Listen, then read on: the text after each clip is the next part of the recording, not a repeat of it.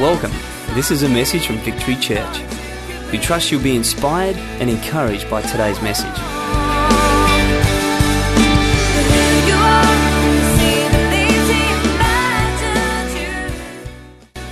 As Tone mentioned, we are in the midst of a series called Dead Man Walking, and I certainly have really enjoyed what's been shared so far by both Tone and Sez. And for those of you that don't know really what this series is about, it's basically we're looking at the lead up to the to the crucifixion and the resurrection as recorded by John, one of Jesus' disciples. And so far, last week Tone began the series with a message called Jesus Honoured, in which we looked at the triumphal entry into Jerusalem of Jesus. Sez then looked last Sunday night at a message which he'd entitled Jesus Surrendered, looked at some of the attitudes that Jesus adopted that really serve as a model for us as we're laying down our lives for Christ. And Tone this morning then looked at Jesus Arrested, a great message about Jesus in the garden and the things that took place there. And he concluded by just reading the scripture where Jesus, having been arrested, was taken to the high priest Annas and then through to the high priest Caiaphas. The reason there are two high priests, there's normally only one, but basically the Romans were appointing them. And so Annas had been high priest, and then he'd been disappointed, and Caiaphas, his son-in-law, had been appointed. But because traditionally the high priest was a lifelong role, so they both were called high priest.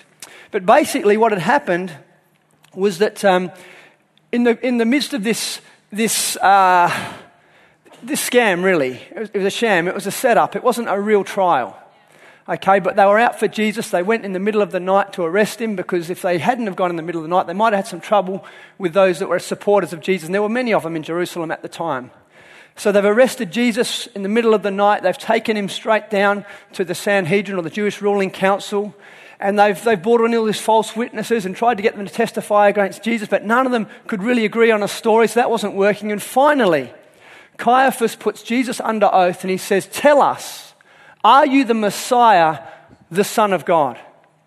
And Jesus just says these simple words, "Yes, it is as you say, and you will see the Son of Man sitting at the right hand of the Father." And at that, Caiaphas, his blood is boiling. He starts tearing his clothes. He goes, "We've heard enough. We accuse this man of blasphemy. What do you say?" And the whole council says, "Let's kill this man. He is worthy of death." It's interesting at that point, really, when you think about it, because it's a trial. And all they got Jesus to do was to admit to who he was. You'd think if it was a true trial, then go on to prove whether he was or wasn't the Messiah. You think you'd call witnesses in and, what would we expect a Messiah to look like? What might a person who's claiming to God be able to possibly do? And, you would think you'd get people in, and on the basis of that, you'd say, well, yes, it seems like, the testimony versus the evidence that yes, he is or no, he isn't the Messiah. They didn't do that. They just waited for him to claim to be the Messiah. They accused him of blasphemy, which is basically just putting himself on the same level with God. And that's enough. We're going to kill this guy. And so then they took him down to Pilate, because although they'd made that decision, and according to Jewish law, the Old Testament law, certainly a person who claimed to be God was worthy of death. In Jewish culture, they would have been stoned to death, but the Jews didn't have that right because they were under Roman rule. And so they needed the Roman governor of the day, a guy called Pontius Pilate, to ratify their decision to execute Jesus. So basically, they head down to Pilate, and I'm just going to pick up the story in John chapter 18, reading from verse 28 through to 40. It says, "Then the Jews led Jesus from Caiaphas to the palace of the Roman governor. By now it was early morning, and to avoid ceremonial uncleanness, the Jews did not enter the palace. They wanted to be able to eat the Passover." Now, I don't know about you, whenever I read that, it's just like, what? This is like totally weird. Here's these guys, they've just had a sham of a trial. They have just accused an innocent man of a crime, and they've basically, he's all but dead. And they're worried about not entering some Gentile's house in case they become unclean. Like, seriously, they've got blood on their hands. They're lying, cheating, stealing, all this sort of stuff. And they're worried about entering a guy's house so they can eat the Passover. It's like the ultimate hypocrisy. Not to mention the rudeness of these guys. I mean, they've rocked up to the governor, the Roman governor over Judea. And they've rocked up there first thing in the morning. The sun's probably just creeping over the hills. And they won't go into his house. They demand he comes outside and speak to them. I mean, it's the height of rudeness, really. So Pilate comes out and he asks, what charges are you bringing against this man? And again, their response is interesting. It says, if he were not a criminal, they replied, we would not have handed him over to you. And I think, again, they were just expecting that Pilate wouldn't even ask that question. They just want him to rubber stamp their decision. But Pilate, shock, horror, actually wants to see justice done. And so he says, well, what's the charge? And of course, they're just umming and ahhing, So he says, so Pilate says, take him yourselves and judge him by your own law. In other words, this is a religious matter. You deal with your religious matters yourself. And they said, but we have no right to execute anyone. Again, mine's totally made up, but the Jews objected. This happened so that the words Jesus had spoken would be, indicating the type of death he was going to die would be fulfilled. Pilate then went back inside the palace, summoned Jesus and asked him, are you the king of the Jews? Is that your own idea? Jesus asked, or did others talk to you about me? Am I a Jew? Pilate replied. It was your people and your chief priests who handed you over to me. What is it you've done? Jesus said, my kingdom is not of this world. If it were, my servants would fight, to prevent my arrest by the Jews. But now, my kingdom is from another place. You are a king then, said Pilate.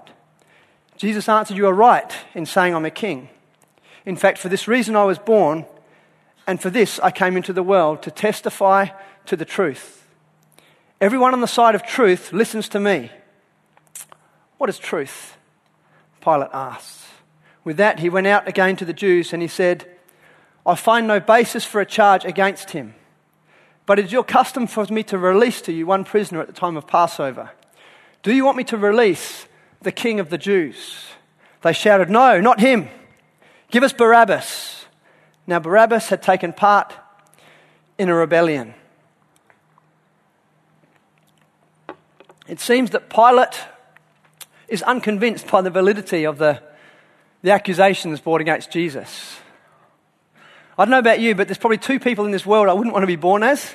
One would probably obviously be Judas, and the other one would be Pilate. I mean, talk about between a rock and a hard place. Talk about the meat in the sandwich. I mean, here he is. He's a Roman governor. He's overseeing a zealous, dogmatic people who are convinced that theirs is the right way. They are rebellious at every turn. He's had some struggles with these people already. And the trouble is, he went there, I'm sure, with good intentions to sort of climb up the political ladder.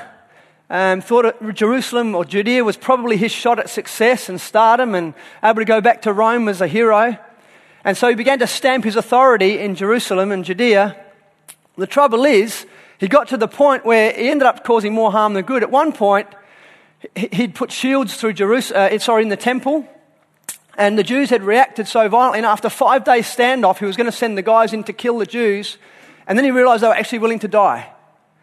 And he thought, they were supposed to back down before now, so he couldn't do that. Another time things did get out of hand, and he did kill people. And then he got a letter from Tiberius rebuking him severely because he's supposed to be there keeping the peace, not making war.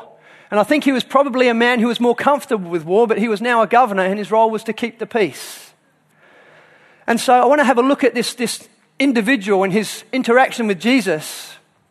Jesus, a man who's come as a condemned man, a prisoner, and Pilate, a man who stands representing the Roman Empire, the power of the day. And I want to have a look and I want to ask you 3 questions based on the interaction between Jesus and Pilate. And the first thing I want to ask you is, whose ideas are you thinking? Whose ideas are you thinking? John chapter 28, verse 34, I've read it. Are you the king of the Jews? Jesus responds with, is that your idea? You know, Pilate had no doubt heard all sorts of things about Jesus on the grapevine. Some were no doubt true. Some would have been tainted by people's opinions. Some possibly would have been exaggerated. Some possibly would have been downplayed. But there was all these things flying around, all these stories about Jesus, and Pilate had heard some of them. But it's unlikely that he had really taken much time to process what was being said about Jesus. I mean, he was too busy governing. He was too busy doing his own thing. He was too busy worried about his career and how he was going to get back to Rome and how he was going to look after himself. And to him, Jesus would have just been another in a long line of revolutionaries, another in a long line of religious zealots or in prophets or would-be rulers or whatever, and he was just another person that Jesus was paid to keep in check. And so he probably hadn't really thought too much about who Jesus was. And so I think Jesus' question back to him, is that your own idea, is a good one, and one that we should think about for ourselves. Because today we're living in a world where I know many, in fact most people I know have heard of Jesus and therefore have a thought about Jesus, have an idea about Jesus. The trouble is that most people's thoughts or ideas are not their own. Their thoughts, their ideas are the thoughts and ideas of other people.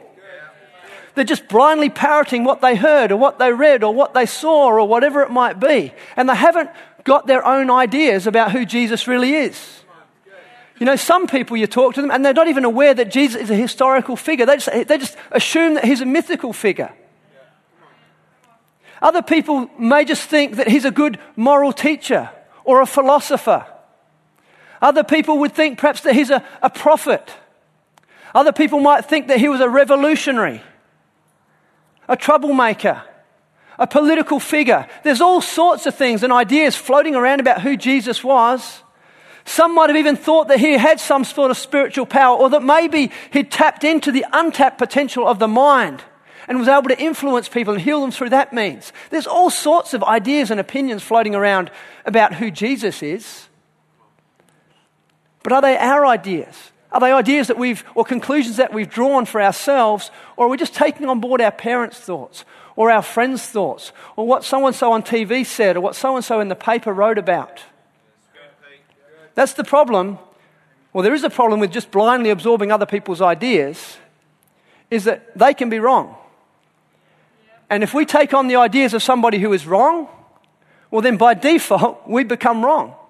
And I think we owe it to ourselves to be smarter than that. Ignorance regarding Jesus was and is widespread. Don't become a victim of somebody else's biases or somebody else's laziness or somebody else's issues or somebody else's fears or worries or cynicism or skepticism or doubts or whatever it might be. Don't let them put you off. I mean, you might have some of those things yourselves, but you owe it to yourself to discover who Jesus is. You owe it to yourself to get past your biases. You owe it to yourself to get past your fears. You owe it to yourself even to get past your laziness, dare I say it. Because most people just couldn't be bothered. I mean, there's a wealth of information about Jesus. I mean, we are living in the information age. I mean, you can probably find out more about Jesus on your iPhone in the next 5 minutes than people have been able to find after a lifetime of study in centuries gone by. There's so much information about Jesus today. And we owe it to ourselves. It's of vital importance. You know, if things about Jesus are not true, you know, if the reality of the claims of Jesus are not true, or if his claims are not true, what does it matter? But do you even know what he claimed?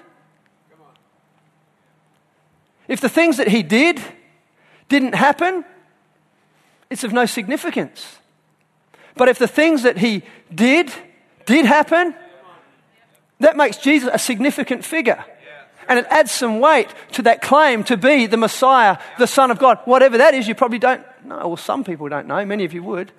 But many people don't. They've got no idea. Because they just haven't asked the questions.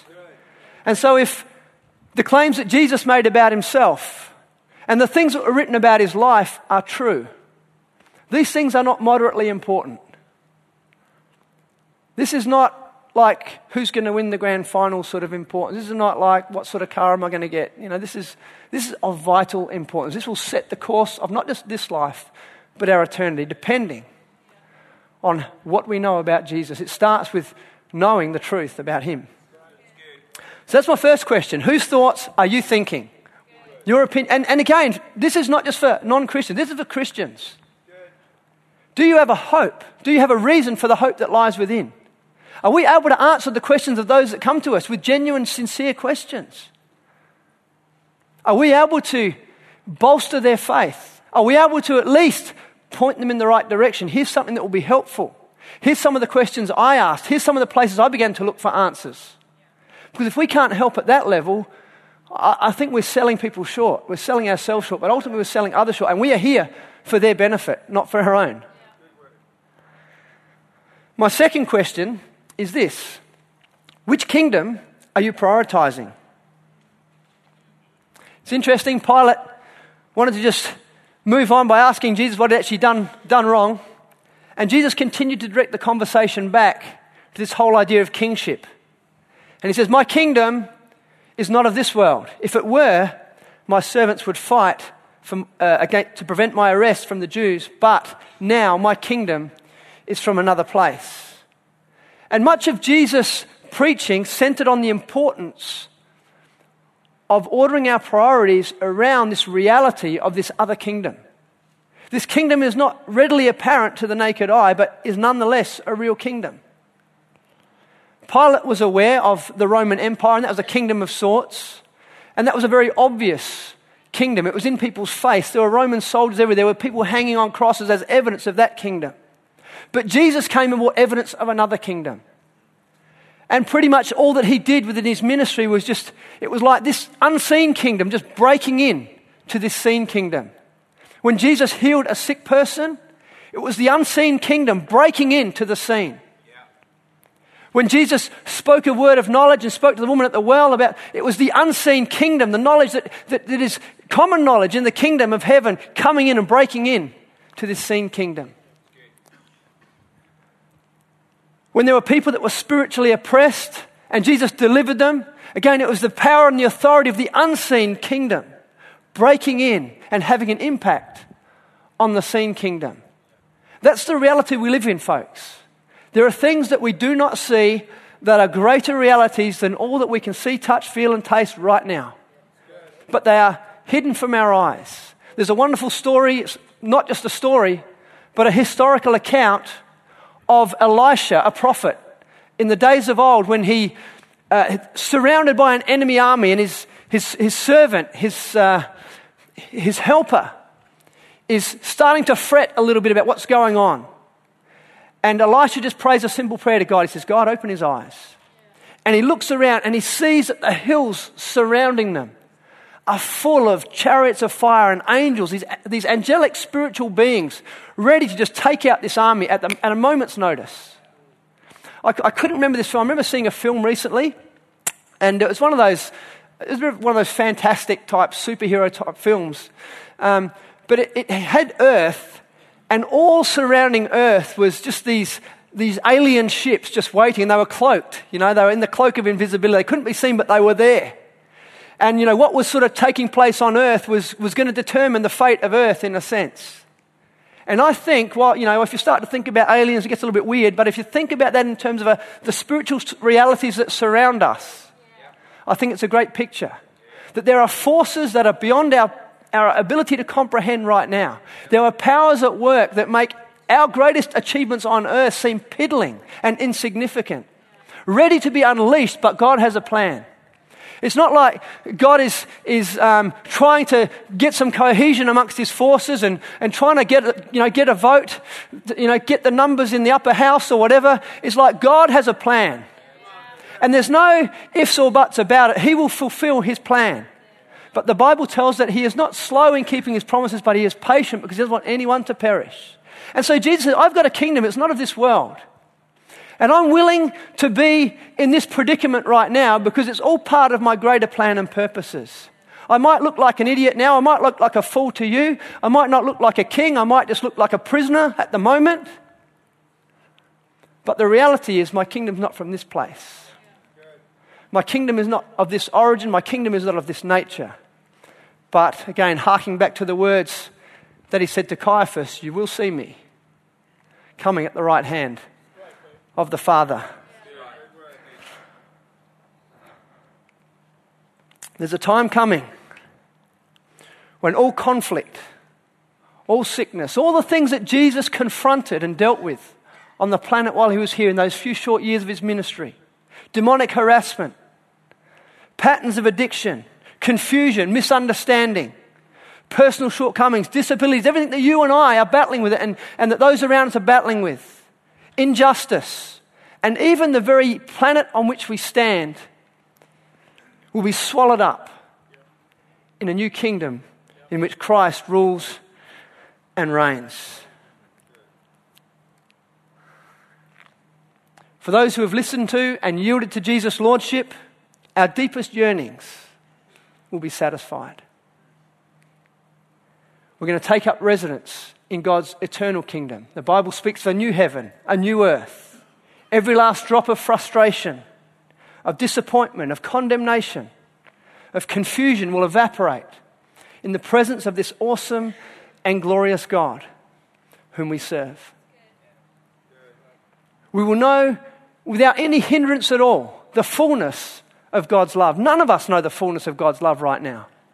It's kind of like, if you could put it in earthly terms, if I was an orphan, if I was lost on the other side of the planet and my father was looking for me and I was getting letters here and there and I was just getting a bit of information that he loved me, that's awesome. And that's kind of like, to some degree, what we live in now. We don't see fully. We don't understand fully. We have an inkling, really, just an inkling of the height, the breadth, the depth and the width of God's love for us.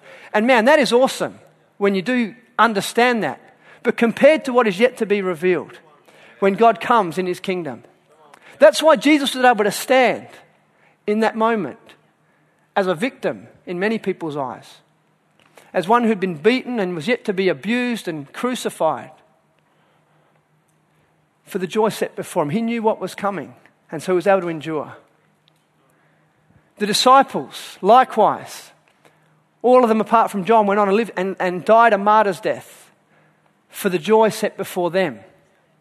Paul said, I can't wait to put aside this earthly tent that I'm in, because I'm looking for a dwelling place in heaven. All that, it's insignificant what is happening here compared to what's happening in this kingdom that God is calling us to. Likewise, you and I can endure whatever comes our way if we have an understanding that what lies ahead is far greater than whatever we might miss out on or have to pay right now. Small potatoes, I think it's Eugene Peterson says, what our light and momentary troubles are achieving for us an eternal glory that far outweighs them all. Whatever you have to endure, whatever you have to put up with, whenever people don't get you, whenever it hurts a little bit, whenever it costs a little bit, suck it up, it's worth it. Which kingdom are you prioritizing? Where's your time? Where's your effort? Where's your energy going? Are you trying to build your own little kingdom? Or are you flogging yourself for someone else's kingdom? It's foolishness. We need to take responsibility, and yes, we're called to work, and yes, there's things that we do in this world, but where's our priority? Where's our focus? What are we ultimately living for? So many people are so wrapped up in relationships, or so wrapped up in business, or so wrapped up in achievements, or trying to get famous, or trying to get whatever it might be. And there's very little room left for God. There's very little left over to invest in this kingdom that will not pass away.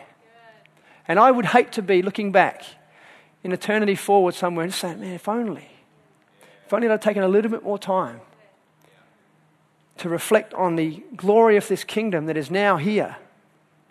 And now I am in this, having missed out, or in some way being my present diminished because I did not sow myself fully into all that God had for me. And the third question is this: what type of truth are you believing? What type of truth are you believing? So whose thoughts are you thinking? Which kingdom are you prioritizing? And what type of truth are you believing? Pilate's head, you can, as you read the accounts of Jesus and Pilate, you can sense a quiet desperation. I don't think it's taken too much to process Jesus and beforehand, but now Jesus is standing before him, and he's no madman. He's not a wild-eyed lunatic. He's not a person who is in any way sort of threatening per se, but he is. He's a person who's in total control. And like I said, even in the meeting with Pilate, it's like Jesus has assumed control, even though he doesn't have the authority or the title. And then in the midst of it, we read another gospel that Pilate's wife comes in and says, look, just be careful. I've had a bad dream about this guy. You don't want to mess with him. And so Pilate's just racking his brains. What do I do here? And so he says, you are a king then. And Jesus says, you are right in saying I'm a king. In fact, for this reason I was born. And for this I came into the world, to testify to the truth. Everyone on the side of truth listens to me. And at this point I feel a little bit sorry for Pilate, because he says, what is truth? He sounds like a man to me who is weary. He sounds to me like a man who has been made cynical by political pressures. Again, I mentioned before, probably he was a general, probably he was a fighting man at some point, and that's easy. But now he's got to keep the peace. Now he's got to be politically correct. He can't just go in there and send in the troops and wipe. He's got to appease the Jews. And he doesn't believe in their cause. He doesn't believe in their God. I mean, what's so different about their gods to the Greek gods and to the other gods and the other places and the Roman god? To him it's all like, this is just a pain in the neck for me, all this stuff, all this religion. Things weren't quite turning out as planned for him. Here he is, he's the victor, he's part of the Roman Empire, and he's bowing and scraping at 6 o'clock in the morning to some Jews, has to go outside, and it's like, this isn't what I had in mind. What makes these guys think their God is so special? Why are these Jews so dogmatic? So what is truth? I mean, he's been surrounded all his life, he's been called to, his political life, he's been called to make judgments like this one. And he's heard all the excuses, he's heard all the stories, had all the lies coming this way. What is truth? Well, the fact is, truth is this. It's just the actual state of a matter. It's conformity with fact or reality. Yes, there's situational truth, thing that is true for a moment, but not perhaps tomorrow. Facts change over time, and so what was true yesterday might not be true tomorrow. If we talk about our political system right now, who's in power? Anna Bligh. She was the Premier of Queensland, now she's not. Okay, the truth with regards to the Premier of Queensland has changed. But there are, behind situational truths and contextual truths and factual truths, there's what I like to call ultimate truth. And these are the things that do not change. These are the things that are forever the same. And these are the things that we need to understand. And these are the things that we need to put our effort and energy into discovering and living according to. Questions like, how do we get here? Does God exist? Has he revealed himself? How has he revealed himself? Why did he create us? Does he have expectations of us? Are those expectations attached to consequences? I.e., heaven or hell, depending on how we live here and what we do. In saying everyone on the side of truth listens to me, Jesus is making an exclusive claim that flies in the face of the type of truth that we're called to believe in today. Because you know that much of what is called truth today is actually a lie. We're living in a politically correct, relativistic society where we're called upon to say every person's beliefs are equally valid. That is not what Jesus was talking about. Jesus was talking about the exact opposite of that. According to those who are pushing an agenda of political correctness, it is wrong to say someone else is wrong. It is right to say that everybody is right. But can we all be right? We can all be wrong, but we can never ever all be right. Are those who believe in God saying the same thing as those who don't believe in God? Are those who are Christians saying the same thing as those who are Muslims or Hindus or Buddhists or Rastafarians or whatever else? Of course it's not. But we are living in a society we're having shoved down our throats at our universities and in our newspapers and on our TV programs time and time and time again. You cannot say someone else is wrong in the name of tolerance. Tolerance is this. Tolerance says, I will accept what you believe. I will accept that you believe what you believe, but I don't have to agree with it and I don't have to like it, but I'm not going to kill you for it. That's tolerance. Not, I throw my brain out and whatever you want to do is okay. You can say there is no God, you can say there is a God, and somehow I've got to say, you are saying the same thing. There is such a thing as truth. We can all be wrong, but we can never all be right. And again, I think we owe it to ourselves to look at the type of truth we're believing, particularly if you're at uni right now. Because this stuff is being shoved down your throat, both, in your face and subtly, the whole time. Every empire, the Greeks, the Romans, and we're in this situation now where whenever the Babylonians, you get to a point where you have got the peace, you've got the rule, but then how do you rule? And the way most people decide is we'll keep the peace by saying everyone is right. And it's the beginning of the end. Because when you say that everything is right, people think that actually ultimately it's like nothing is right.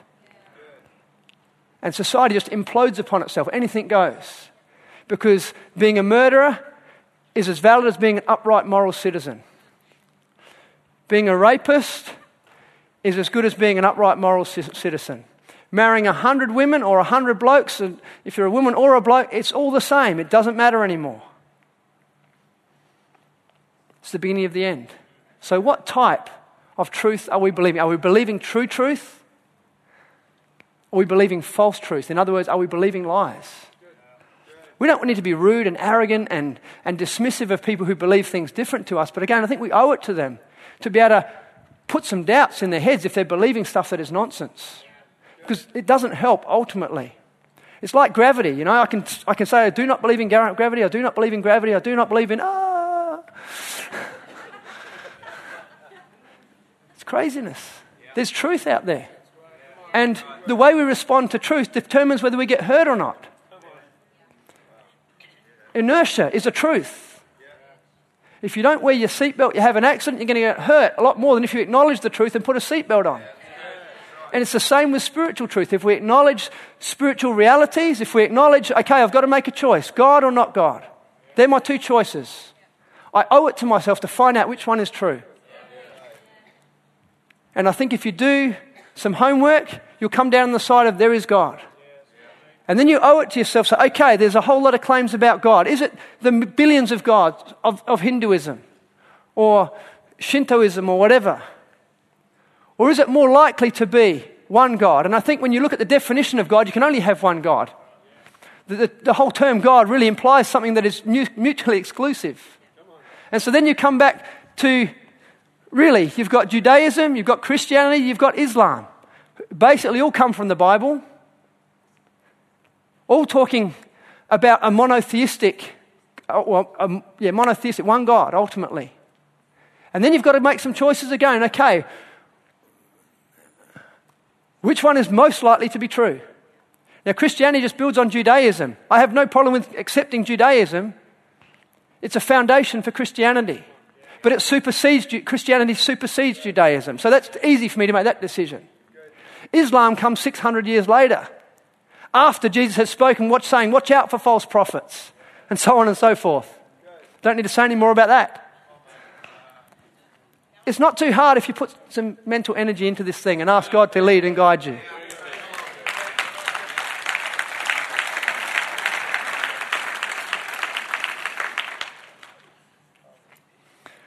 Pilate, like I said, he must have been freaking at that time.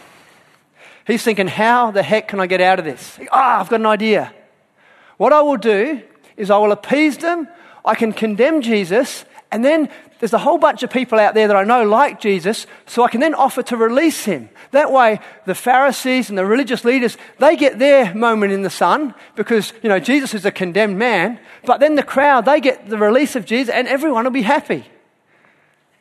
Didn't quite work out that way. He goes out there and they say, no, crucify him, kill him, release Barabbas. And in concluding, I just want to make this comment, really. If we walk away from thinking our own ideas, if we just take on board what everyone else says, and if we walk away from truth, ultimately we're going to call out or look to something that ultimately cannot save. The Jews called for Barabbas. Why? Because he was a revolutionary. He was a man of action. He did carry a sword. He was on in jail for murder. They thought, here's a guy who can do something. This Jesus, he was a letdown. He's a pacifist. He's not going to get rid of the Romans, but Barabbas. We don't hear anything more about Barabbas after that. But those who had rejected Jesus had called for Barabbas in the hope that maybe he would set them free, that maybe he would save them. And if we reject truth, and if we don't think, we're going to end up in the same sort of problem. If we don't prioritize God's kingdom, we will end up sowing our lives into and looking to other things for salvation, other things for meaning in life, other things for purpose, other things for help and support and everything else. And ultimately, none of those things can save us. None of those things can give us what we really need, either in this life or the life to come. This is the end of the message. Thank you for taking the time to listen, and God bless.